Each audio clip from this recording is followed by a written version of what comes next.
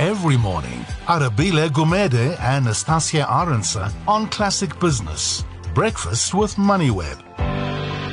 Alexander Forbes Investments launched the 2019 Global Asset Management Trends, outlining the key themes and trends that investors need to explore. Now, there's things from smart beta, alternative investments, risk management, sustainability, big data, and of course technology. And China as well are disruptors in international asset management. Also, the most dominant themes as well impacting investors for this year. So let's look out to the rest of this year. What are the key sort of 6 major trends shaping future investment decisions? We chat to Janina Slowski, Principal Investment Consultant at Alexander Forbes Investments, who joins me in studio. Janina, thank you so much for the time.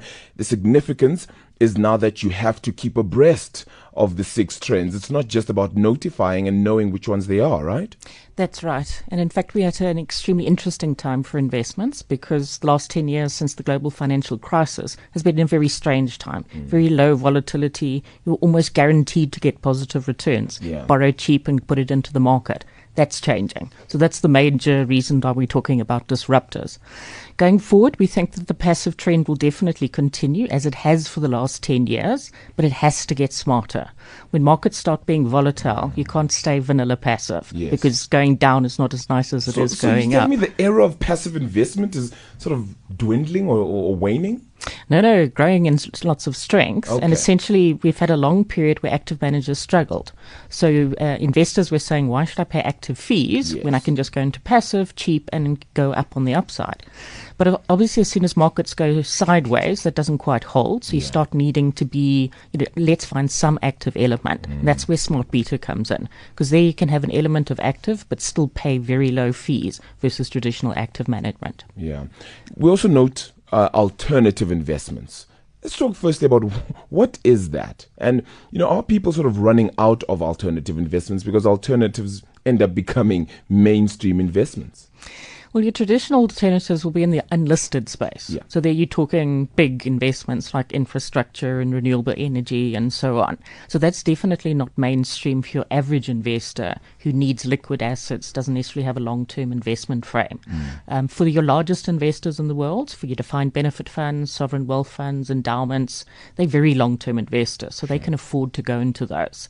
But we do expect over the next 10 years to become more and more accessible to even retail investors because they'll be packaged in a way that gives some level of liquidity. We almost call it a barbell strategy that we think some will go for the pure passive, cheap in terms of listed assets, but then they'll be looking for real alpha and real active management alpha in terms of unlisted and alternatives. All right, let's talk about the third one as well, risk management to increase in value add and sophistication. So managing your risks now is going to be very significant in a time where the turbulence is now coming, right? The volatility is now building up. That's right. And again, global financial crisis created a lot of surprises for investors. Things happened in their portfolios they didn't expect. So there's been a lot of sophistication growing within risk management in the last 10 years. Obviously, regulators have changed their stance substantially, but so have investors. So investors are looking for asset managers who better understand their risk and it can implement risk management in a way that can give better risk-adjusted returns. And obviously understanding risk budgets, risk appetites, allocations to passives, alternatives, etc. as well. But really seeing risk management starting to add value as opposed to being a necessary evil. The other 3 then elements, sustainable investing to gain momentum, as you say, big data.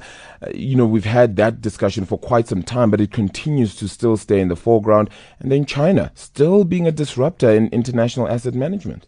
Yeah, so a quick comment on each of them. Sustainable investing, we believe to some extent has been tick box in the past. That's changing. Regulators and investors are asking more of asset managers to be more responsible, and especially moving into the alternative space to actually make impact investing as opposed to just responsible investing. Big data definitely will change the way that asset managers are managed and the way they interact with their customers, and robo-advice and so on will definitely come to the fore.